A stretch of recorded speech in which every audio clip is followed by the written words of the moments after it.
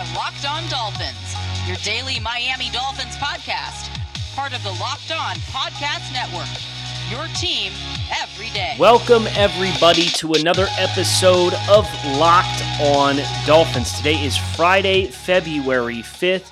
We have a busy weekend ahead of us as Miami Dolphins fans, and we're going to get into all of the things we have to look forward to, including Super Bowl LV this Sunday. I'm your host, Kyle Krabs, Director of Scouting at thedraftnetwork.com, Managing Editor of USA Today's DolphinsWire.com, lifelong Miami Dolphins fan, and really excited for a couple different dominoes. The NFL honors are tomorrow night, 9 p.m. Eastern Standard Time, and the Dolphins are going to have an opportunity to make a little bit of noise as far as some of the awards this year, including potentially Xavier Howard for Defensive Player of the Year. Brian Flores, his candidacy for Coach of the Year took pretty significant shot at the end of the season with the Dolphins missing the playoffs, the way in which they lost the game, the Browns making the playoffs, the Browns proceeding to win a playoff game.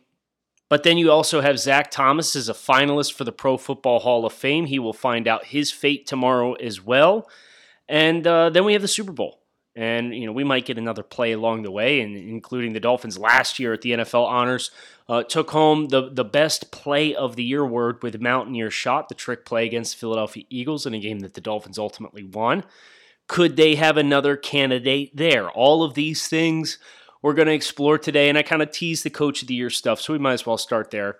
I don't think Coach of the Year resume for Brian Flores is necessarily going to materialize. Which is a shame, because if you look at it from a surface level, what he was able to do, how he was able to balance the quarterback room and get his young quarterback experience and simultaneously win football games and turn the defense around. And I think statistically speaking, the Dolphins, the most impressive, improved team from top to bottom. Perfect team? No. Playoff team? No, unfortunately not. But you looked at how bad statistically the Dolphins were in so many different categories in 2019, and what they were able to do this year shouldn't be overlooked. I think that's the one thing that I would kind of argue. Kevin Stefanski is going to win Coach of the Year for the Cleveland Browns, and I get it. They're Cleveland. They win 11-5. That's unheard of for Cleveland. They won a playoff game. That's unheard of for Cleveland. It was a huge year for the Cleveland Browns. But the Cleveland Browns were a team that had a ton of hype coming into 2019, and they just made a terrible coaching hire in Freddie Kitchens, somebody who was completely in over his head, and the team flopped. The Browns had talent. The Browns are a more talented roster at this point in time than what the Miami Dolphins are. From top to bottom, skill players. You look at the running game that they have, the offensive line that they have to run the football. Baker Mayfield, an impressive former number 1 overall pick who kind of came alive. Throw into, without Odell Beckham, some marginal receivers. Jarvis Landry, of course, being the best of the bunch. But you got like Rashard Higgins there as maybe their next best receiver and seems to have good chemistry with Baker Mayfield. The Browns, 11-5, won a playoff game. That's going to eliminate Brian Flores from winning this Coach of the Year award. But as I look at Defensive Player of the Year, what I can't help but do is compare Xavier Howard's resume to the resume that won Defensive Player of the Year last year. Aaron Donald won Pro Football Writers of America their Defensive Player of the Year award 2 weeks ago.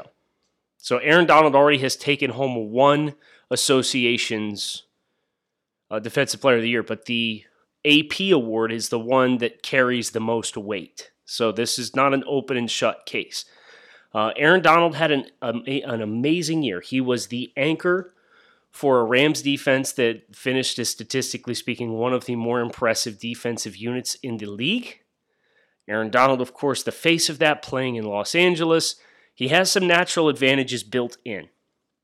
But when I compare Xavier Howard's resume to that of Stephon Gilmore, who won the award last year, I'm not so sure. Xavier Howard's 2020 resume.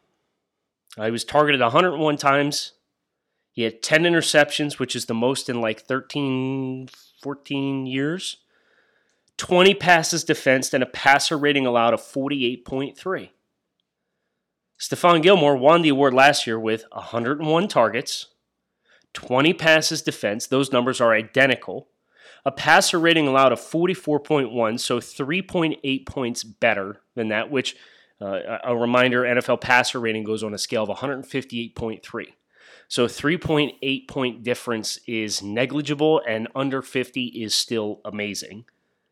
And 6 interceptions versus Xavier Howard's 10. Xavier Howard, statistically speaking, if you're going to factor turnovers with an appropriate amount of value, had a more impressive year at corner this year than what Stephon Gilmore had last year when he won AP Defensive Player of the Year award. And here's where I get stuck with Aaron Donald being the choice. Because if you name Aaron Donald the AP Defensive Player of the Year this year, he had his worst year in 3 years. You look at his production this year. He had 13.5 sacks versus 12.5 last year. But he only had 14 tackles for loss versus 20 tackles for loss last year and 25 the year before that. And the year before that, in 2018, when he was the AP Defensive Player of the Year, he had 20.5 sacks. So his trend line is 20, 12.5, 13.5, 25, 20, 14. His quarterback hits, he had 41 in 2018 when he last won this award, 24 last year, and 28 this year. He also had a safety in 2019.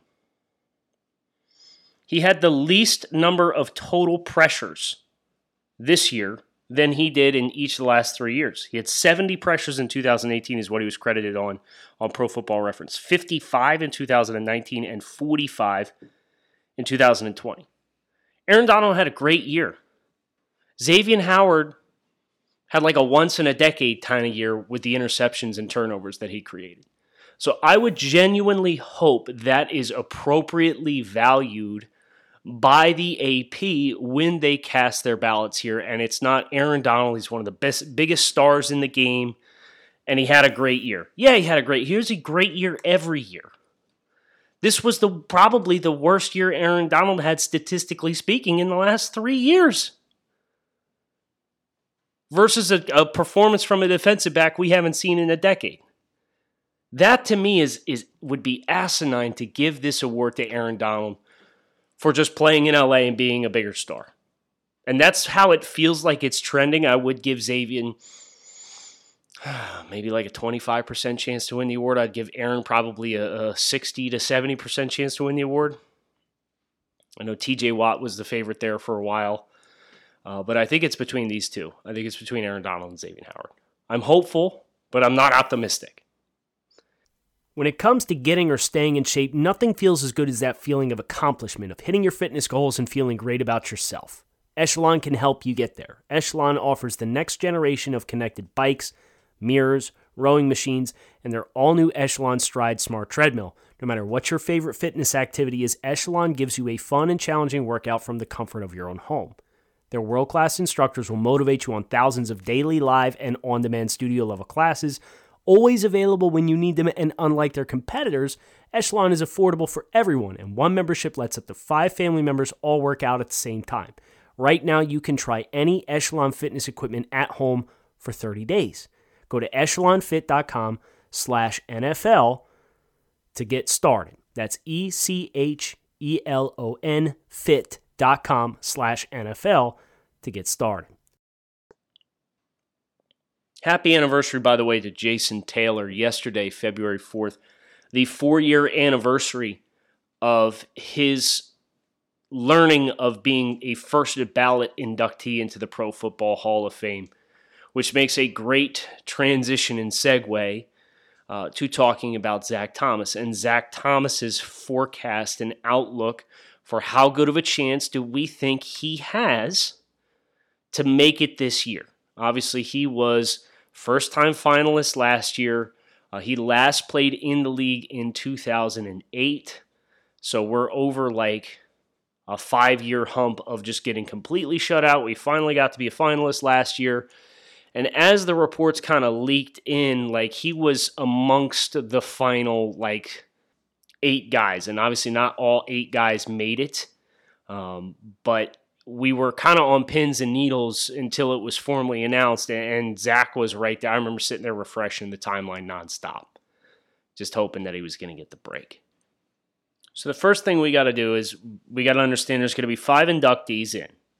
And we got to look at the list and be able to identify, okay, who is clearly going to receive priority over Zach Thomas? Because there's a couple first ballot guys that are going to be slam dunk, home run, no questions asked. The players on this year, the finalists: Jared Allen, defensive end; Rondé Barber, cornerback; Tony Boselli, offensive tackle; Alan Faneca, offensive guard; Leroy Butler; John Lynch, both safeties; Torrey Holt, wide receiver; Reggie Wayne, wide receiver; Calvin Johnson, wide receiver; Peyton Manning, quarterback; Clay Matthews Jr., Sam Mills, both linebackers; Richard Seymour, defensive line; Zach Thomas, linebacker; Charles Woodson, defensive back. 5 players out of this group will be inducted into the Pro Football Hall of Fame. Tomorrow is when they will learn their fate. And then, of course, in the fall, in August, the summer, is when they will have an induction. And I believe they're hoping to do some sort of induction alongside the class of 2020, which had their induction postponed a year due to the COVID-19 pandemic. So in total, we have 15 finalists, giving Zach a 1 in 3 chance. But these odds are going to dwindle fairly quickly because we're going to be completely honest and transparent. Peyton Manning is going to be a first ballot Hall of Famer, so that's 1 spot off the board.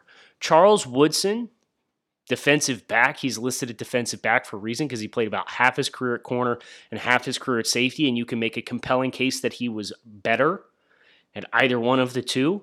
He was phenomenal. He was ageless. He is also going to be a first ballot Hall of Famer. So now you have 3 spots between 13 guys, which means Zach is looking at somewhere closer to a 25% chance of making it based on the assumption that we're going to have 2 first ballot Hall of Famers that are locks in Charles Woodson and Peyton Manning. So here's the good news. I look at some of the other finalists. Jared Allen, first ballot candidate. I don't think he's a first ballot Hall of Famer. Jared Allen was very, very good. I think Zach has a better chance of making it this year than what Jared Allen does, which means we're down to 12 candidates for 3 spots. Rondé Barber, another first-time candidate. I don't even think he's the best candidate off of the Tampa Bay Buccaneers early 2000s defense in John Lynch. And as a result of that, I would say Zach probably has a better chance of making it than what Rondé Barber does as well. Tony Boselli. I just think length of career is going to be a problem for Boselli. And that's some of the feedback that's been given, was that Boselli was brilliant when he played, but he did not play long enough. He retired before the age of 30. And I think you look at the longevity of Zach Thomas and kind of the statistics, accolades, and I do think there's a little bit more awareness of the, I don't want to say hypocrisy, but it is strange to see Zach's accolades put up against other linebackers who were first ballot guys, and Brian Urlacher specifically. And I think that lack of longevity plus the awareness towards Zach and his candidacy gives him a better chance of making it in than Tony Boselli, which now pushes us to 10. 3 spots, 10 guys, one of them being Zach Thomas. I do think Alan Faneca has a really strong case. He's another one of these guys who has been stuck in the queue, just like Zach Thomas. This is his 6th year of being a finalist. Zach's only been a finalist for 2 years. Zach has had candidacy that has fallen short of becoming a finalist Faneca, a 6-year finalist, I think kind of the tea leaves here indicates that he's close, so I'm not ready to make a call on that one yet. So I'm going to leave this one on the field. I'm going to come back to Alan Faneca. Leroy Butler and John Lynch, the two safeties. I think this is the year for John Lynch. Lynch has been a finalist for, I believe, 8 seasons now, so he's been at it even longer than what Alan Faneca is. So if we consider Lynch in along with Woodson, I think from a distribution standpoint, it's probably going to be skewed away from Leroy Butler. So I think Leroy Butler, from a numbers and math perspective, is going to be eliminated as well. So that gets rid of 2 additional names, but also gets rid of one of the 3 remaining spots. Plus we have Alan Faneca, who's a fringe candidate as well. So we may only be looking at 1 spot left potentially for the remaining 8 candidates. Torrey Holt and Reggie Wayne, second-time finalists, but wide receivers have a long wait. It's just kind of the way it works for this position with the Pro Football Hall of Fame voting. And I think Calvin Johnson has a more compelling case than either one of them, so we're going to bump both of them off the queue. That's going to help. Calvin Johnson. The conflict with Calvin Johnson is there is a discussion about longevity here that is going to be difficult to ignore when you look at the full body of work for Calvin Johnson. He ended up retiring on his own terms. He played in 135 games. He played until he was 30 years old. He arguably retired at the top of his game. Listen to his yardage production, Calvin Johnson. This is his entire career. 756 yards as a rookie. 1,331 in 2008. 984, that would be the last time he finishes under 1,000 yards for his career. 1120, 1681, 1964, he led the NFL in receiving yards in back-to-back seasons. 1492, 1077, 1214, retirement after the 2015 season. So this is a first ballot candidate who only played in 9 seasons, still managed to log over 1,100 passing yards and 83 receiving touchdowns. What's crazy is you can make a case based on what we've seen from some other receivers that Calvin Johnson could, if he wanted to, still be playing football today. And instead, he's 35 years old, and he's a first ballot finalist for the Pro Football Hall of Fame. As tempting as it is to put him in, I am a little hesitant to sit here and give him the nod because he ultimately played 9 years. This is a position that has a backlog.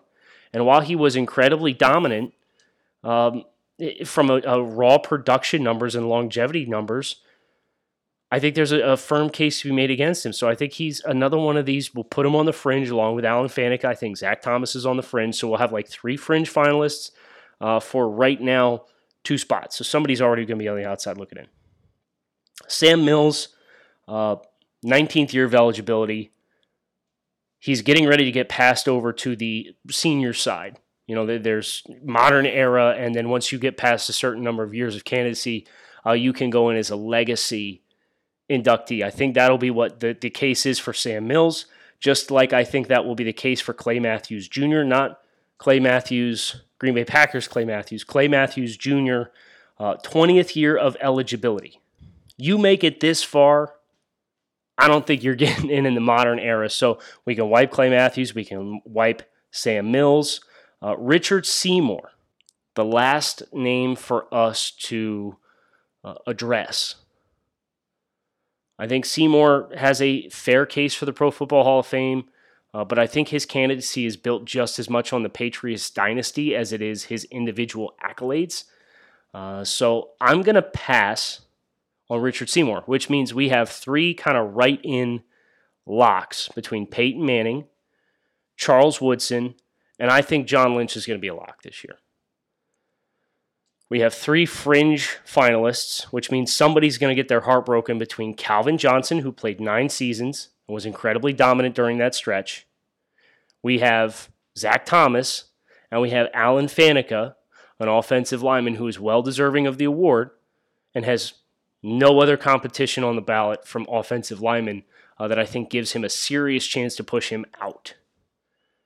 That doesn't bode well for. The NFL playoffs are here, and while the Dolphins are not qualified, it does not mean you cannot still be a winner this winter. There's only one place that has you covered and one place that we trust for all of your online sports bets, betonline.ag. Sign up today for a free account at betonline.ag and use the promo code LOCKEDON for a 50% welcome bonus. Don't sit on the sidelines anymore. Get in on the action. Don't forget to use the promo code LOCKEDON to receive a 50% welcome bonus with your first deposit. BetOnline, your online sports book experts. So the $1 million question, is Zach the one who gets his heart broken? We started this process, 15 finalists, 5 spots, 1 in 3 odds. Then we kind of whittled the list down, looked pretty gloom, and now here we are. We have 1 spot or 2 spots for 3 players. I think he's got 2 in 3 odds. Just based on my perception of the class, the finalists, where each one of them is at in the voting process, how they've been favored in previous voting. I'm not going to say who gets left out, but I do think Zach Thomas gets in.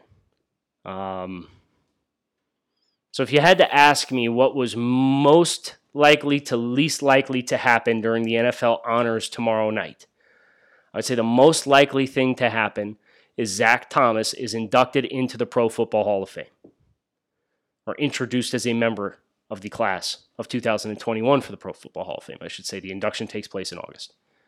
I think the next most likely thing is Xavier Howard is named Defensive Player of the Year.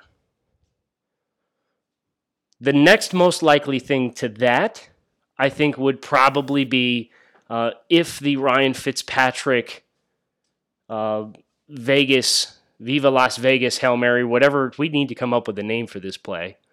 The Hail Mary Chuck to help win the game and push the Dolphins to 10 wins against the Raiders in Week 16 in a playoff race, wins Play of the Year. I don't think that has a great chance of winning because it wasn't a game-winning play. It wasn't some brilliant play design. It wasn't some miraculous finish, but it wasn't the final play of the game to be a miraculous finish.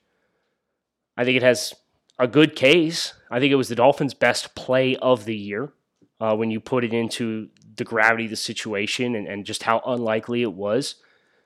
I think Fitzpatrick's Chuck is the 3rd most likely thing that we see take home an accolade for the Dolphins. And then I would put Brian Flores, Coach of the Year candidacy, last.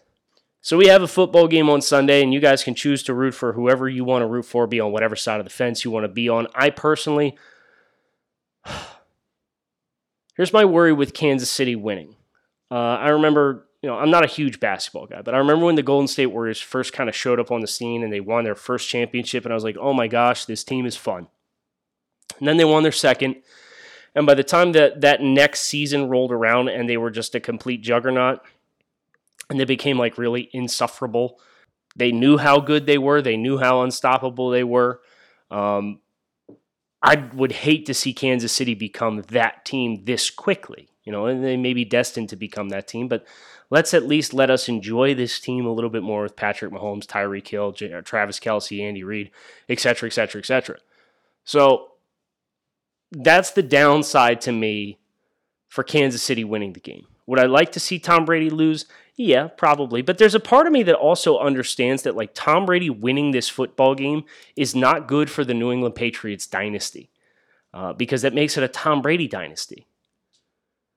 Tom Brady going somewhere else, New England finishing with a losing record that season, and Tom Brady going on to win a Super Bowl, what does that do for Bill Belichick's legacy? We talk about what his record is without Tom Brady, and we say, yeah, well, he had 2008, and they won 11 games that year with Matt Castle and so on and so forth, but I don't know. I think I saw he's 51-65 now without Tom. And if the Patriots flounder for the next few seasons and he ultimately does not get the all-time wins record, you can then kind of have that conversation about, is Don Shula still the greatest coach of all time? He has the most wins of all time as things currently stand. I would like to see it stay that way. But Tom Brady having success outside of New England would certainly kind of tarnish the legacy of the New England Patriots. And that's something I think I might be here for. I expect Kansas City to win the game, but I would not mind seeing the Tampa Bay Buccaneers win the game. And it'd also kind of be cool to see a team win the Super Bowl in their home stadium. That's never happened before. So I think there's a couple different things that have been leaning towards wanting Tampa Bay to win, but still expecting Kansas City to win. But, you as a Dolphins fan, you have every right to kind of choose to view this game through whatever scope you'd like. Root for whatever you like. Let's root for a good game first and foremost. But we as Dolphins fans, despite not being in the playoffs, we have plenty at stake this weekend between Xavier Howard's Defensive Player of the Year candidacy, Zach Thomas's Hall of Fame candidacy, potentially getting a contender in for Play of the Year, and then Brian Flores, getting some recognition. Be interested to see what the final vote is. I hope he gets the respect he deserves and is at least among the final 3 or so for Coach of the Year. Big weekend ahead. Let's enjoy it. Figured we'd talk a little football since it's the last football game of the season. We'll be back again next week focusing on some off-season focus, team building. We'll be assessing some of the roster positions. Again, we did free agent wide receivers. We'll probably be looking elsewhere. Free agent linebackers is a pressing need. We got to look at the safety group with a little bit of a microscope with the reports that have come out in recent weeks that the Dolphins may be considering making some changes in the safety room. So lots to look forward to. Hit subscribe. Stay plugged in. Keep it locked in right here on Locked On Dolphins. Thanks as always for listening. And I'll talk with you guys again on Monday.